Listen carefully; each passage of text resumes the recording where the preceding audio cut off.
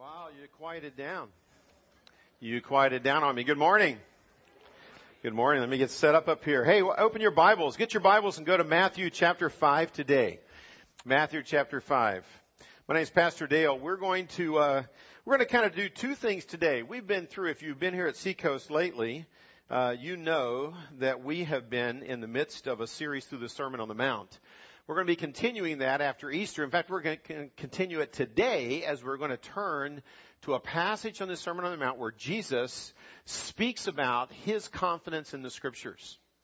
And we're going to use this to kind of launch us into Palm Sunday and Easter and do kind of a three-part mini-series that we are calling Irrefutable. Irrefutable, 3 reasons for faith. So if you're new, this is a great first Sunday to get here and connect with Seacoast. You're going to make sure that you catch this 3-part series. It all kind of fits together. If you are thinking right now, oh man, I wish I would have told that friend that this was going to be talked about today. Number 1, let them go online and listen to it. Number 2, make sure they don't miss next week because it'll continue to build on this. And each week will fit together but also stand alone. So make this a 3-week period in which you double your efforts to invite neighbors and friends right up now through Easter, okay? Love to meet you in the plaza afterwards. But let's pray and go to God's Word. Father God, thank you. Thanks so much for the richness of Scripture. Thank you that you are God who communicates. You communicate to us because as a father, you love us.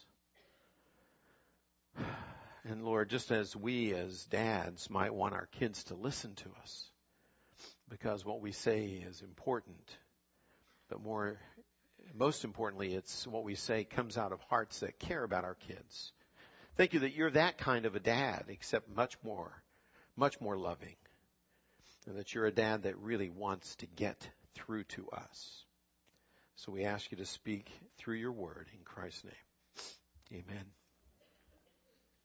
Irrefutable. I like the word. One of our staff thought it up as we thought about exactly how to brand this next 3-week series. 3 reasons for faith. If you look up the word irrefutable in the dictionary, I Googled it this week and here we go. It says this, definition, impossible to deny or disprove. The thesaurus on this is really rich. It says words like accurate, certain, double-checked, ironclad. Maybe the best thing is the phrase, you can bet on it. You can bet on it. Irrefutable. Subline, 3 reasons for faith. Now, for many of you, that will sound strange because in our culture, reason and faith are seldom used in the same sentence. Right? In fact, the culture, one of the common misunderstandings in our culture today is that faith is something that you believe without your reason. Faith is something you believe whether it makes sense or not. Faith is something you believe that even if it's unreasonable, you believe it. And in reality, what we're going to learn is that Jesus never asked his followers to turn off their reason, to turn off their brains in order to believe what he was teaching them. Jesus was never the kind of leader that asked his followers to just follow with what the culture often calls blind faith. The culture thinks of faith in that way, but it's not used that way in Scripture. Over the next 3 weeks leading up to Easter, we're going to look at 3 reasons why I believe we have an irrefutable, you can bet on it type of a faith. Why we can have confidence that what Jesus taught today and on other weeks, anywhere in Scripture, that what Jesus taught and what he wants us to learn is truth that you can really trust. Today we're going to start with the theme of the Bible. Can you really trust it? Next week we'll look at Jesus. Was he truly unique? And why is it that we put our trust in Christ? And is he really different from other religious leaders? And why do we know that? Why do we not just believe it by faith, but why do we believe that it's irrefutable? The Bible, Jesus, and then on Easter, guess what? I picked the resurrection. Does that surprise you? Okay, yeah. But we're going to talk about the resurrection from a little different angle. We're going to talk about why is it that we believe it's not just a story, it's not just a religious myth, but it's history. It's true. It really happened.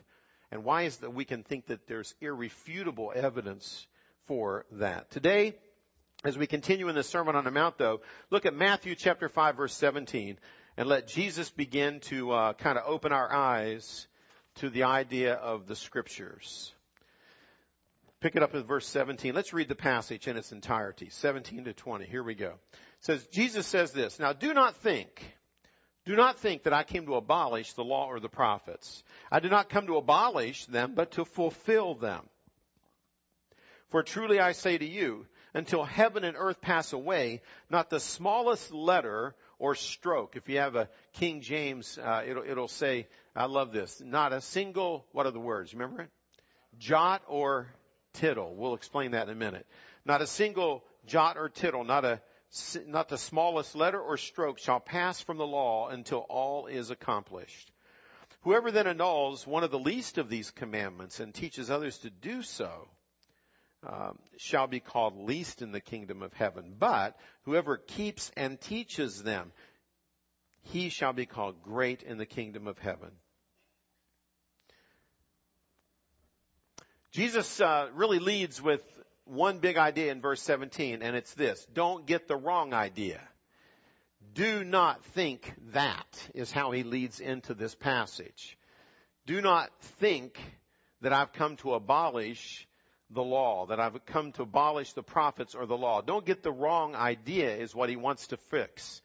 So you just got to understand where this thing is coming from. We've been studying Matthew chapter 5 in this great sermon by Jesus, in which he has been kind of taking on religion, and he's been challenging the common thinking of the religion of his day. He's been saying, it's not this, but it's this. The path to the blessed life, to the good life, is different than what you've been taught. And Jesus had been confronting religious teaching that was off base. He had been confronting it. Do not think this, do not think this, do not think this. But instead it's this, and this. So now you can begin to think maybe they're getting the wrong idea. Maybe they're thinking that Jesus is discounting all of Judaism. He's throwing the entire Old Testament out the window. And he's introducing a whole new religion. And he says, don't think that. He says, time out. Don't get the wrong idea. Yes, I'm criticizing the teaching of the day by the religious leaders, but I'm not criticizing the Scriptures. So Jesus then goes on to say, I've not come to abolish the law or the prophets. I did not come to abolish them, verse 17, but to fulfill them. What's he mean by that? When you think of fulfilling Old Testament Scripture, I think Jesus did it in at least 4 ways. He fulfilled and affirmed the Scriptures. Here's at least 4 ways that he did it. Let me give them to you real quick. Number 1, he fulfilled Old Testament prophecy. A lot of the Old Testament and the prophets spoke of Jesus. They spoke of him coming as Messiah and offering life. And Jesus said, I'm going to fulfill those prophecies. We'll come back to this later, both this week and next. Secondly, he fulfilled in that he modeled perfect obedience to the law. He fulfilled it in that he actually lived it out. No one else could live it out. Nobody else actually followed the commands of God, but Jesus did. He lived in perfect obedience to Scripture. He modeled that when no one else could. He fulfilled it in obedience. Thirdly, this is very important. I think he fulfilled it in that he showed the Spirit, not just the letter of the law.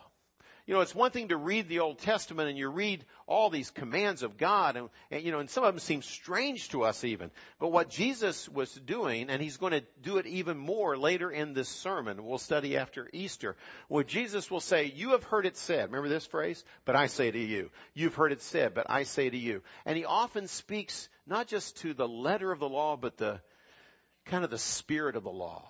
So Jesus says, you've heard it said, don't commit adultery. But the real issue is to deal with your heart and the issues of lust. You've heard it said, don't commit murder. But what's really under that is you got to deal with what's going on in the heart.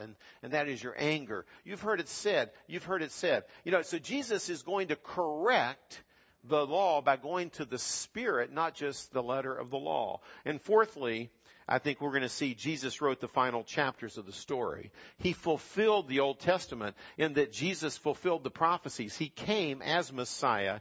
He's going to actually write the final chapters of the story of the revelation of God as he lived that out, and now we read it in the New Testament. So I think in all 4 of those ways, the point is this. What is the main point? The main point is this. Jesus is saying, my teaching sounds different. My teaching has been critical of the religious leaders. My teaching has been critical of the way you've been taught to think about God and about life. You've been immersed in the religion of the day. But the rabbis have been missing the big idea. Because the big idea is that all of this scripture is designed to point to me. It's designed to point to Jesus. It's designed to point to Jesus Christ and what he would do on the cross and his death and resurrection. That's the focal point. That even the beginning of the book of Genesis, when it talks about what God's going to do to fix sin, that it's all designed to point toward Jesus. And the religious leaders of Jesus' day, they didn't get that. So Jesus says, look, don't misunderstand me. I'm going to be very critical of religion, but I'm not critical of the Old Testament. And then Jesus begins to explain what he means by that. So don't get the wrong idea. I'm not throwing out the baby with the bathwater, okay? I'm not saying that the whole essence of the Old Testament scriptures are wrong. Jesus says, no. Don't get that idea. But instead, don't miss the main truth. Point 2. In verse 18, for truly I say to you. Pick it up. Verse 18. He says, for truly, truly I say to you. Anytime you see that phrase, for truly I say to you, it's a way that the Hebrews would emphasize, all right, what I'm about to lay down now is irrefutable truth. What I'm about to lay down now is something you can bet on. You can take to the bank. You know, you can lay down your bet on this. And he says, truly I say to you, until heaven and earth pass away, not the smallest jot or tittle, letter or stroke shall pass from the law until all is accomplished. Just kind of pull up there. The number one thing he says is this. The scriptures are true. You can believe them with confidence. You can believe them with confidence. Listen to what he talks about in the scriptures. He says, first of all, he says, until heaven and earth pass away. In other words, from now until the end of life as we know it on planet Earth. In other words, for every generation, the scriptures still are true. They apply to every culture, every generation over time. They're not going to go out of date. Now, what other book can you think of that does that?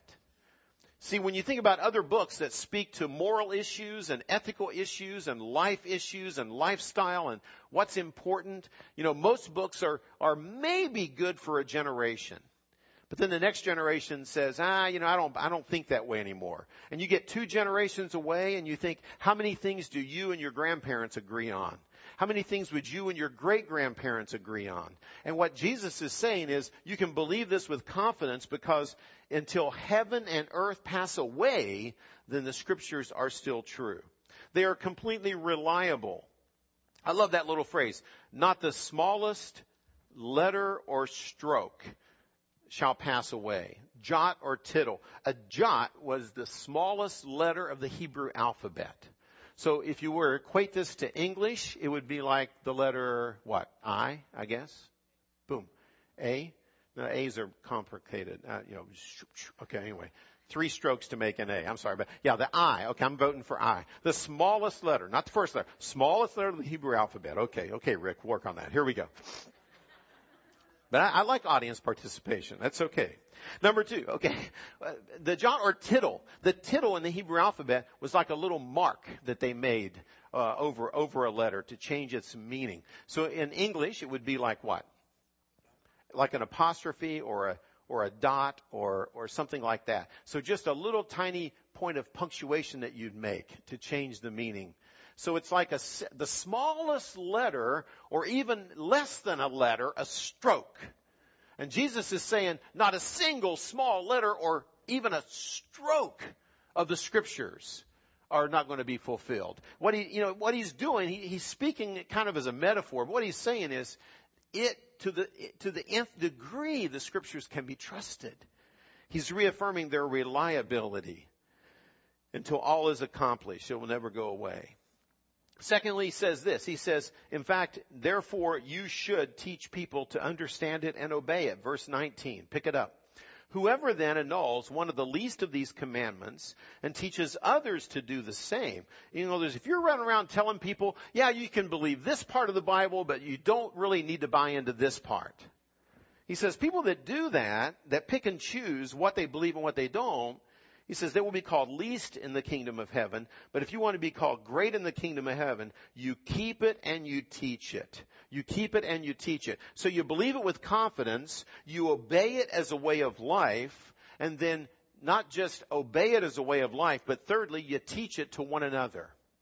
So when you really believe it, and when you then choose to live it out and obey it, and then when you, not only that, you communicate it to others, man, that's life.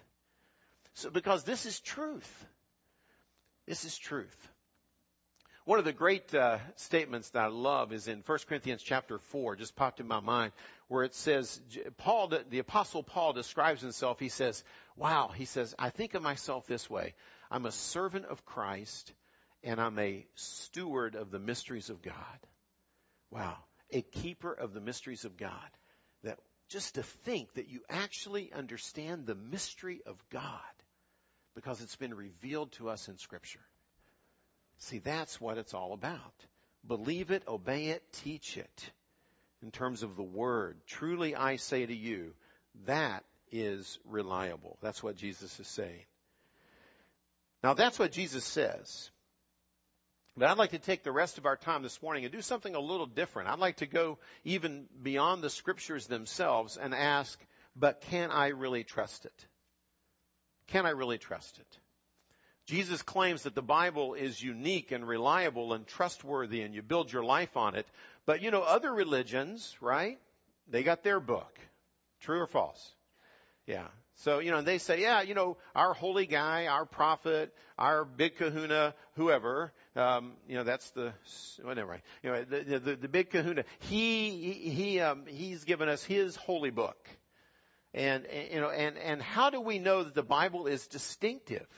Or is this just something, well, we believe it because Jesus said it, but Jesus said it in the Bible. So, if you're taking a class in debate, they would say that's kind of circular reasoning. How do you know for sure that the Bible is the Word of God? And let me just share with you some of the things that, at least over my years of dealing with Scripture, have reinforced my confidence in the Bible. Number one, I think the first thing is the character of a loving God demands it. The character of a loving God demands it. Now, if you don't believe that there's a God at all, then maybe this doesn't help you. But if God exists, and if He is a powerful and loving God, which, to tell you the truth, if He's not a loving God, I don't want anything to do with Him. True? Yeah, I mean, He's not really worth getting up and coming at 9 o'clock at least. All right? The reality is, if a loving God exists at all, you would expect Him to communicate truth to His children. Even imperfect fathers and mothers do this all the time. Any mom or dad who loves their kids and knows that their kids need to learn things in order to make life work, you teach your children. You communicate to them. You want to get through to them. Why? Because you love them. I think the character of a loving God actually commands this. You might want to say it this way, that in fact, a father who, what would you call a mom or a dad? Not picking on dads, but let's just narrow the field here. What would you call a dad who, let's say, you know, if a kid disobeys, he's going to punish the child, but he doesn't tell the kid what the rules are. Figure it out for yourself. You should just know it intuitively. So, you know, you don't really know, you don't give them a clear curfew, but then they come in late and say, hey, you're too late. And they say, well, what do you mean I'm too late? You never told me when to come in. You know, a mom or a dad who actually punishes their kids without telling them the truth and telling them the guidelines and telling them their boundaries would be called abusive. And in the same sense, I think if God actually wants us to follow Him, love Him, and engage with Him, and He chooses to stay silent, then He is not a loving God. You can't have that.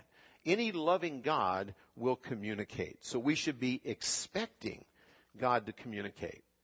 But then you say, well, okay, but how do we know that the Bible, that the Scriptures are His communication? Secondly, I think a close examination of the Bible verifies it. It verifies it. What do I mean by that? I want to rattle off a lot of information here, so track with me quick. I want to give you 5 quick points that I think help us to, where a close look at the Bible shows that, wow, that's different. Wow, maybe that's the fingerprints of God on the Scriptures. Number 1 is its remarkable preservation. The remarkable preservation of the Bible as an ancient book, as ancient material.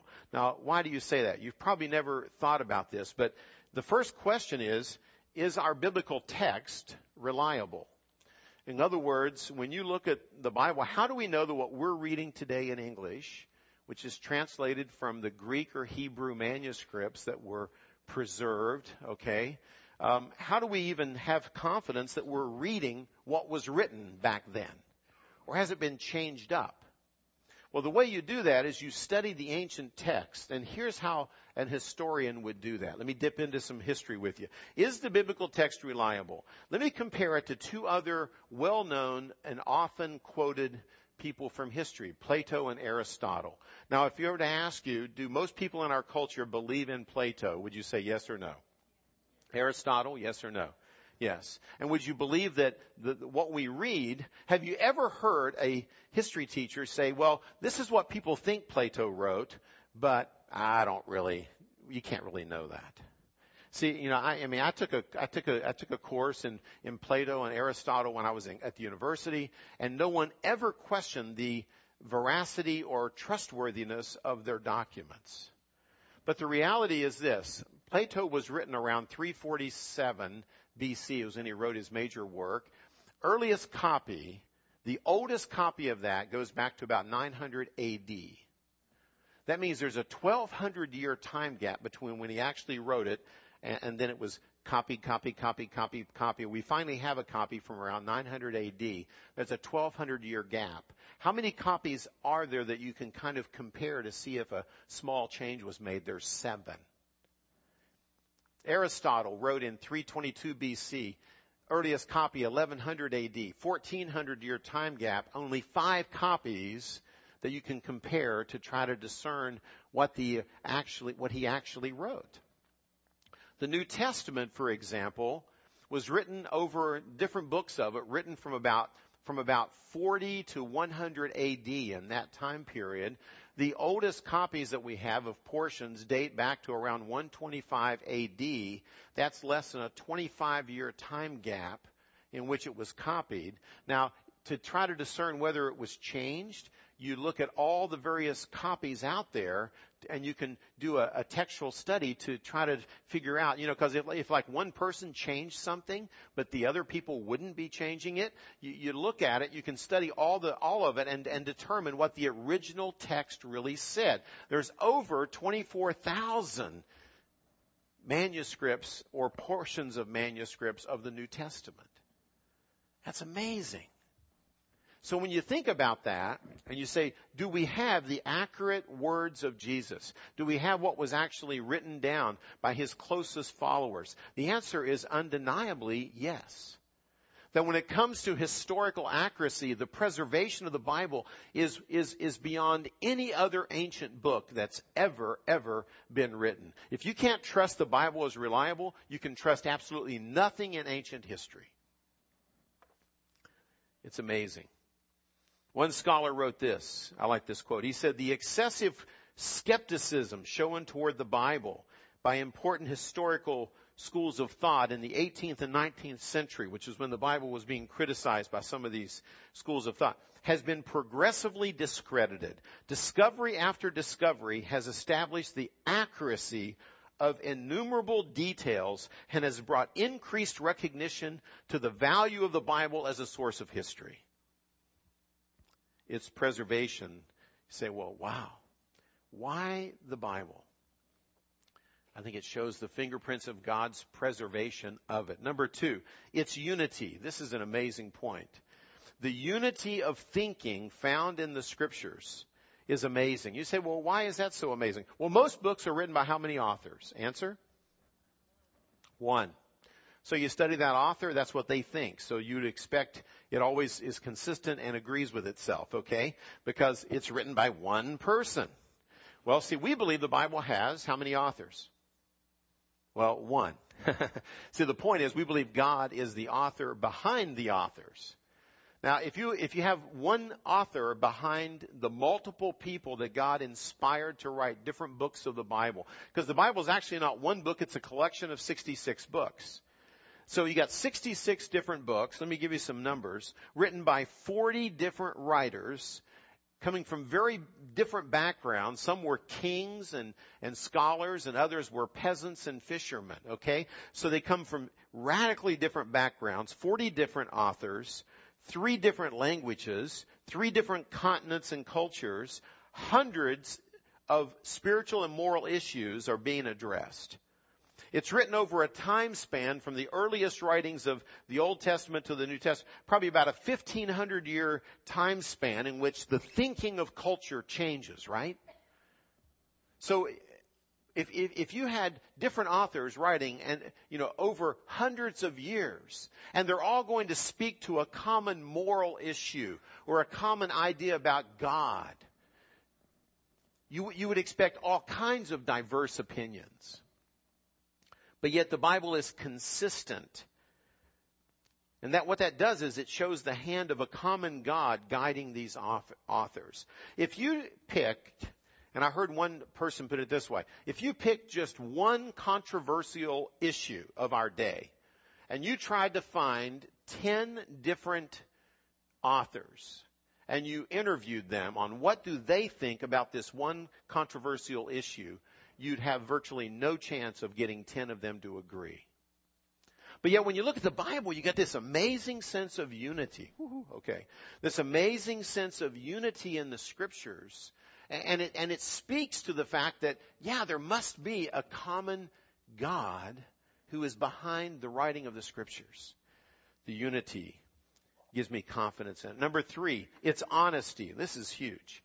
It's honesty tells me that God must be behind it. What do I mean by that? Well, the Bible, as it records its stories and histories, 2 things to take note of. Its heroes are never perfect. Its heroes commit all kinds of sins. Adam was the guy who started the problem, okay? He had his fall into sin. Noah got drunk and was naked in his tent. Abraham, another big hero of the faith, was a liar with lapses of faith. Moses lost his cool, committed murder, and had all kinds of doubts about God. King David, committed adultery and murder, and the whole story is laid out for you to read and learn from. You say, well, Dale, isn't that how all history is written? No. It wasn't until just recent history that biographers began to actually tell the whole story about people. That's popular today, okay? Go ahead and trash them in their biographies. Tell all the good and the bad. That never happened in ancient times.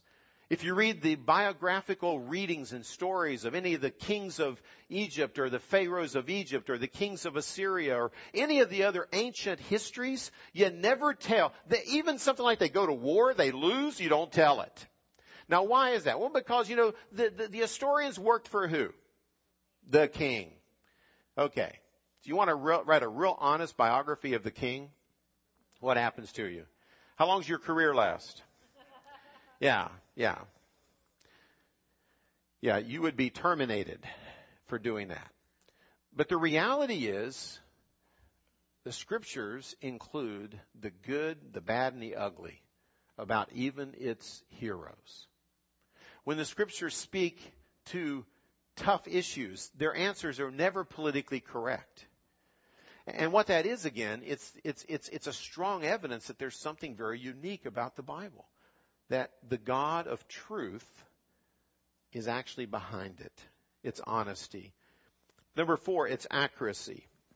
The accuracy of the Scriptures. I don't have time to go into too much detail, but here's the quote of one professor of archaeology from Yale University writes this.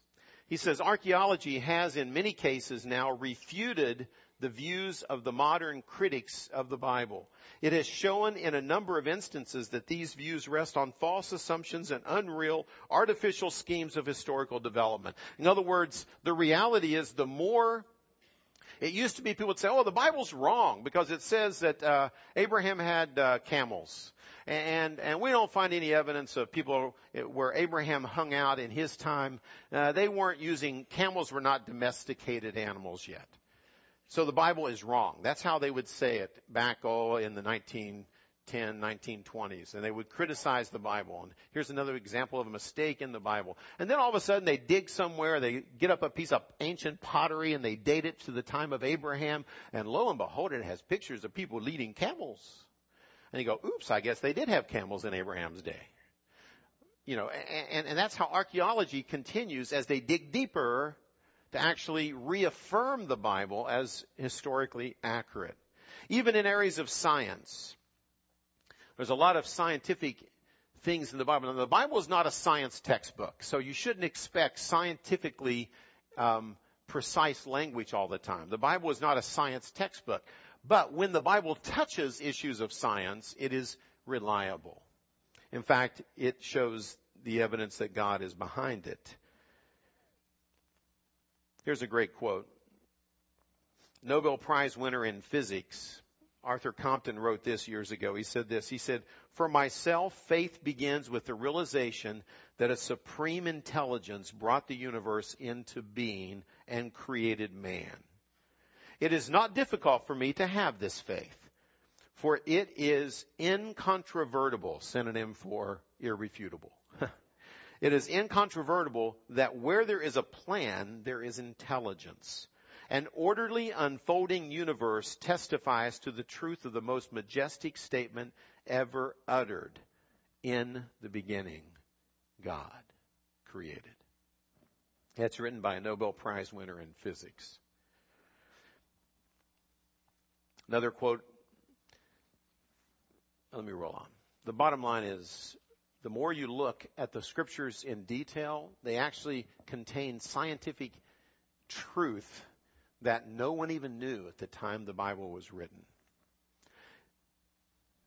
Finally, it's prophecies. The prophecies of the scriptures affirm its reliability and the irrefutable fact that God must have been behind it.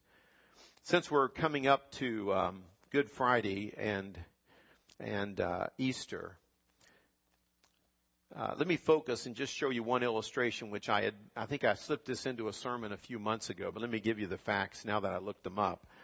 The prophecies of Christ's life and death. There are over 300 prophecies that speak to different aspects of the life and of the birth and the life and the death of Christ. Ancient prophecies written hundreds of years before they came true, okay?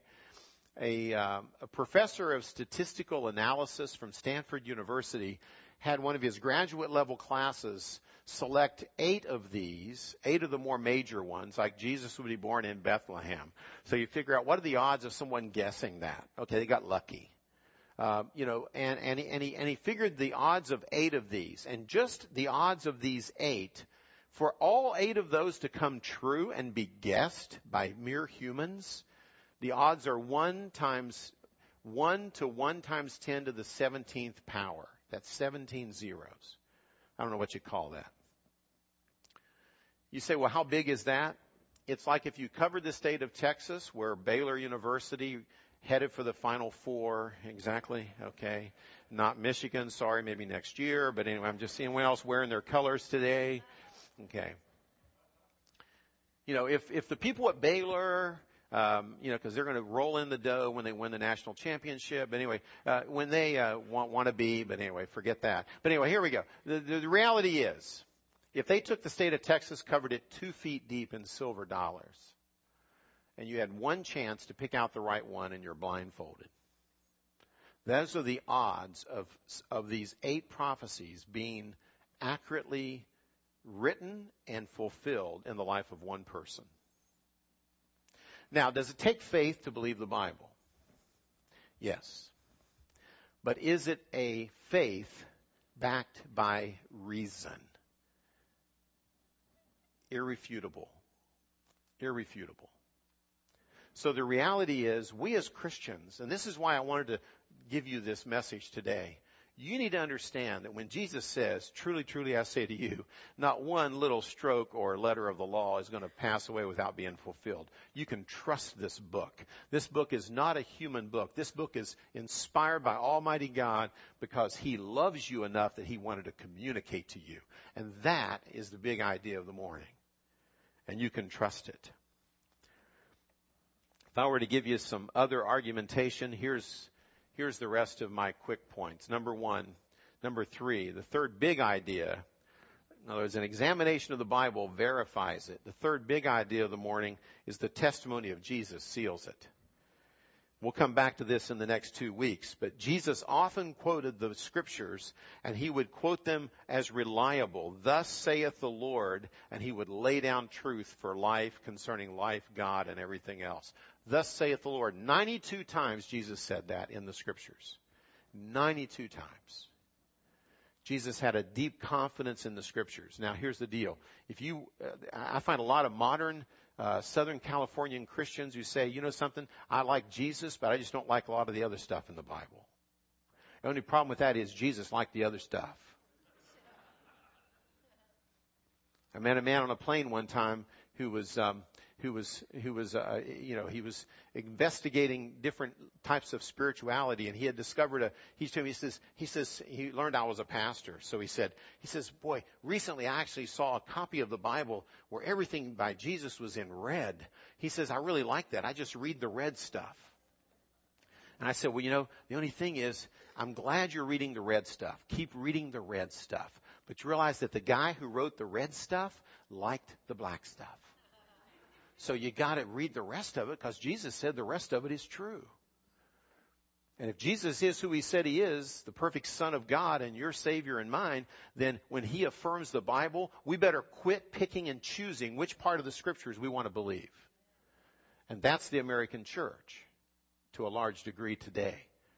So don't go there. The testimony of Jesus supports the scriptures. If He's the Son of God, the living Word, then the Bible must be the inspired Word of God. Number 4, I like this one. You probably never thought of this one. The nature of man struggles with the Bible. In other words, my nature struggles against some of the things I read in the Bible. That convinces me that it's written by God. Why is that? Here's my argumentation. Here it is in writing. If I'm not God, and that's pretty much a given, true? You understand that? Good. Okay. Amen. Strong amen there from Bill. Yeah. Okay. If I'm not God, go ahead and bring this up on the screen. Yeah. If I'm not God, which is a given, and you're not, and the Bible is the Word of God, I should expect it to challenge my mind and my morality. I should expect it to teach things about life and about morality and about sexuality and about money and about success and about all the things like that. I should expect it to teach things that I say, oh, I don't like that. I don't, in my flesh, agree with that even. But yet, it's true. If everything in the Bible made perfect sense to me, then someone on my level wrote it. And I'm not God. So expect it to challenge you. Expect it. Now, what's the flip side of this that's more positive? The soul of man is nourished by it. There's my 5th reason I can trust the Bible. The soul of man, for centuries and centuries, is nourished by the Scriptures. If you spend time every day opening the Word of God and reading it, you will be amazed what it does as the Spirit of God and the person of Jesus, who's alive and well, that's 2 weeks from today, brings it to life. It nourishes your soul. Value it. So before the band comes to lead us in some worship, understand this, that God gave us the Scriptures not only for revelation, but for a relationship.